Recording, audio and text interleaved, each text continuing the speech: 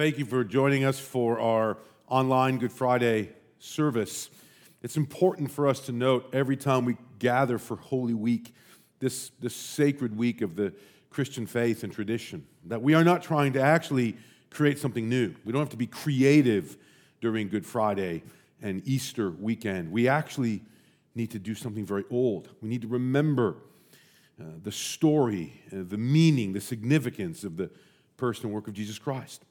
Good Friday is actually a somber day where we reflect upon Christ's death, preparing us and directing us toward Easter 3 days later, where we celebrate Christ's resurrected life. But I'm going to tell you, as I do every year, the Good Friday story, a story that requires us to meditate and reflect upon the work, the death of Jesus, honing in on those hours surrounding his death and the giving up of his life for us.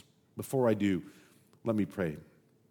Father, help us on this Good Friday to reflect and meditate deeply on the death of your Son, Jesus Christ. Help us to listen again to the story that your Gospels tell and that the rest of the Bible points to remember what Jesus Christ did for us.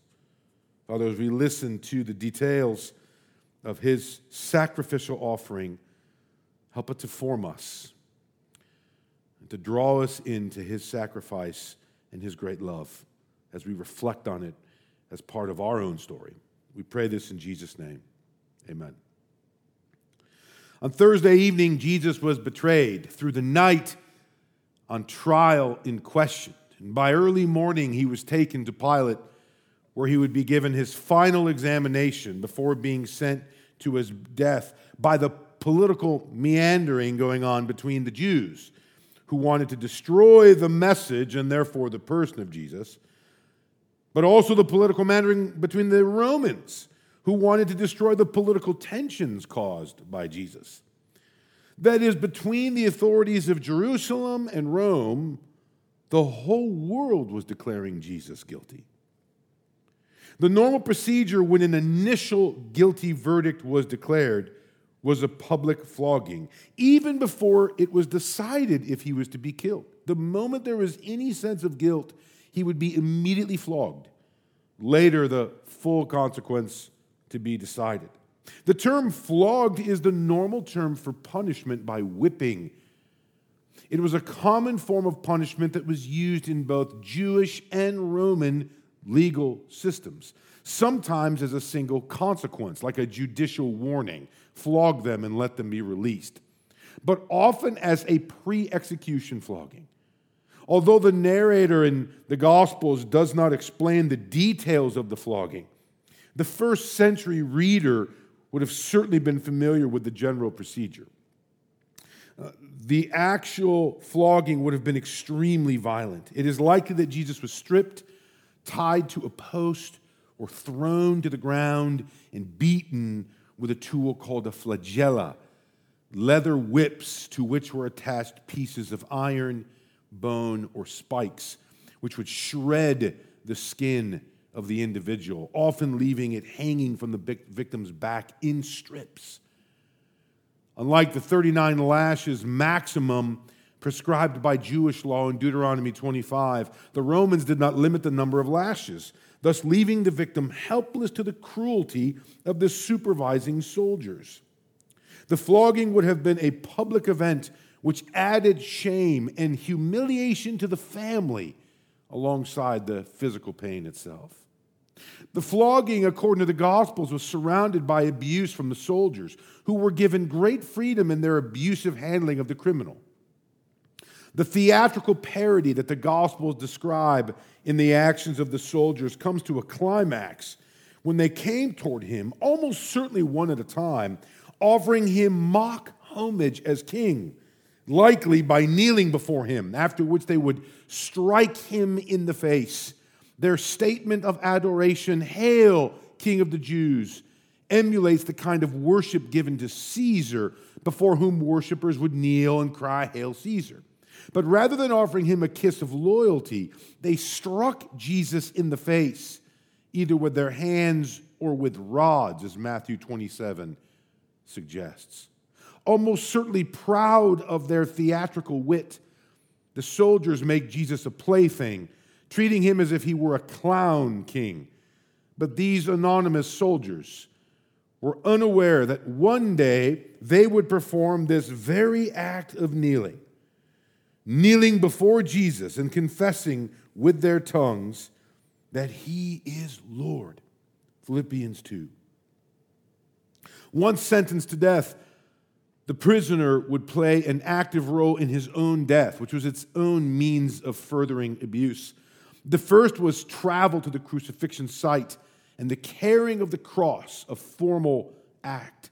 A common practice in Roman crucifixion, the condemned criminal would normally be forced to carry his own patibulum, or the horizontal transverse beam or cross beam of the cross, to the site of the execution, where soldiers would attach it to the permanent upright stake that was regularly used for executions.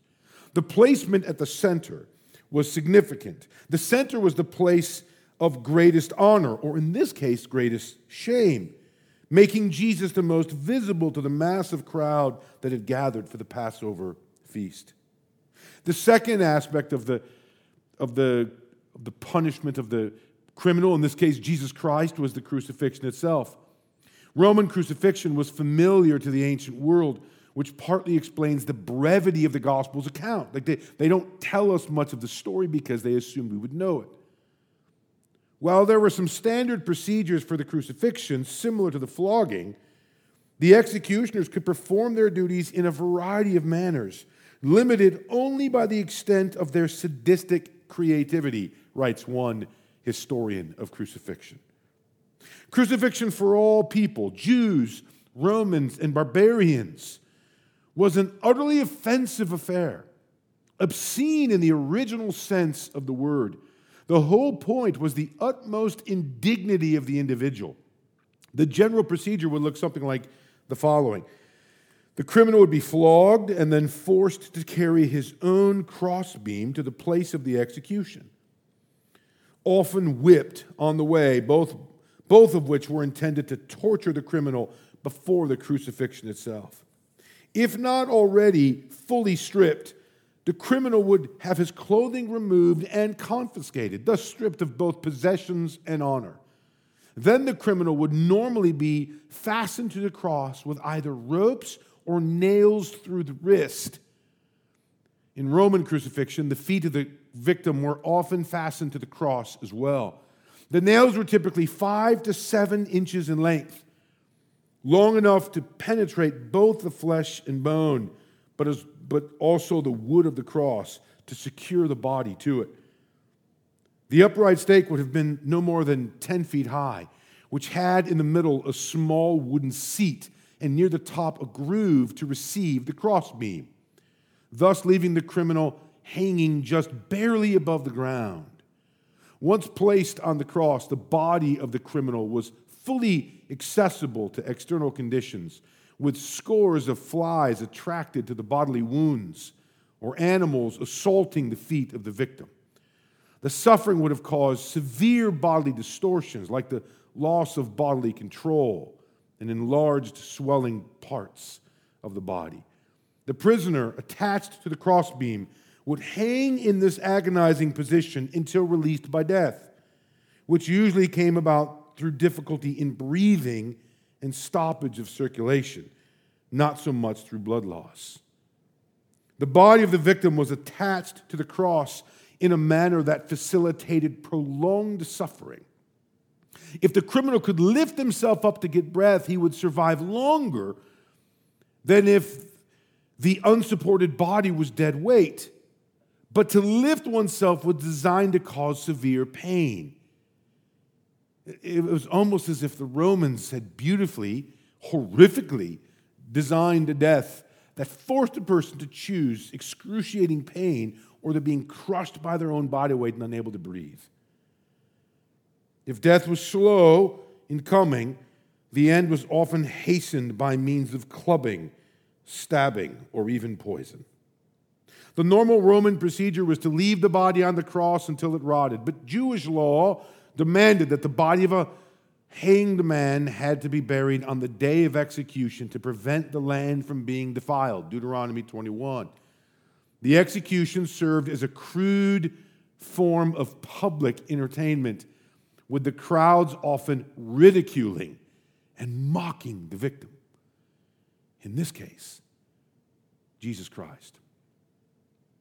Brothers and sisters, in this moment, the place, in that sacred place, the flesh of Jesus was most clearly on display. The Word became flesh, the Gospel of John tells us. The man hanging on that cross was to the crowd standing around him and mocking him a stumbling block to the Jews and foolishness to the Gentiles, as Paul says in 1 Corinthians 1. But to the reader, to the listener, to the Christian, he was the Lamb of God. John 1:29, the Lamb who takes away the sins of the world. According to the Gospels, according to Scripture, this was Jesus' exaltation. This was his lifting up. The cross displayed his royal mission. It was here at the place of the skull that eternal life itself was provided by means of the excruciating sacrifice of Jesus Christ. Did you know where we get the word excruciating? Inside that root, the root of that word excruciating is the word crux. Crux means cross. Literally, excruciating comes from the image in the history of crucifixion. Excruciating, crucifixion. In the Greco-Roman and Jewish world, the cross was the place and a universally recognized symbol of death. It was a place for weeping and mourning. Yet all of that changed when the Father sent his Son to the cross for the purpose of taking upon himself our required death. Jesus has replaced our grief with joy. This summarizes the gospel. The day Christ died is no longer bad, but Good Friday. Just as the cross is no longer a mere symbol of death, but now also a symbol of eternal life. The ironic claim of the Christian faith is that the cross, a symbol of and place of death, has given birth to new life, grounded in God through Jesus Christ. Brothers and sisters, even watching online or in whatever group that you're with, would you just bow your heads for a moment? Jesus Christ was crucified on this day for you. Just take a moment and reflect upon that with God your Father. Jesus Christ died on this day for you. Jesus' death offers you a share in his life. We know that Easter tells the full story of this sacred moment in this Holy Week, but don't leave Good Friday too soon. In that excruciating moment of the death of Jesus, your life was placed on his back as a debt. That is the gospel truth that you acknowledge and reflect upon today. Take a moment before I close us with God in the privacy of your own heart to reflect upon that.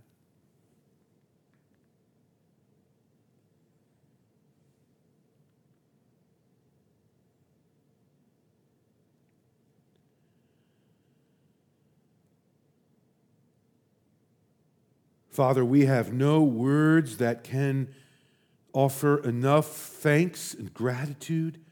We have no emotions that can reach the depth of what was given and sacrificed for us on this day 2,000 years ago. We acknowledge that this is grace. We see that this is love. And help us to live in the shadow and the light of the cross for the rest of our lives. To pick up our cross daily, which is a reflection of living in Christ and living out the gospel. Father, thank you that Easter is coming. But thank you also for Good Friday.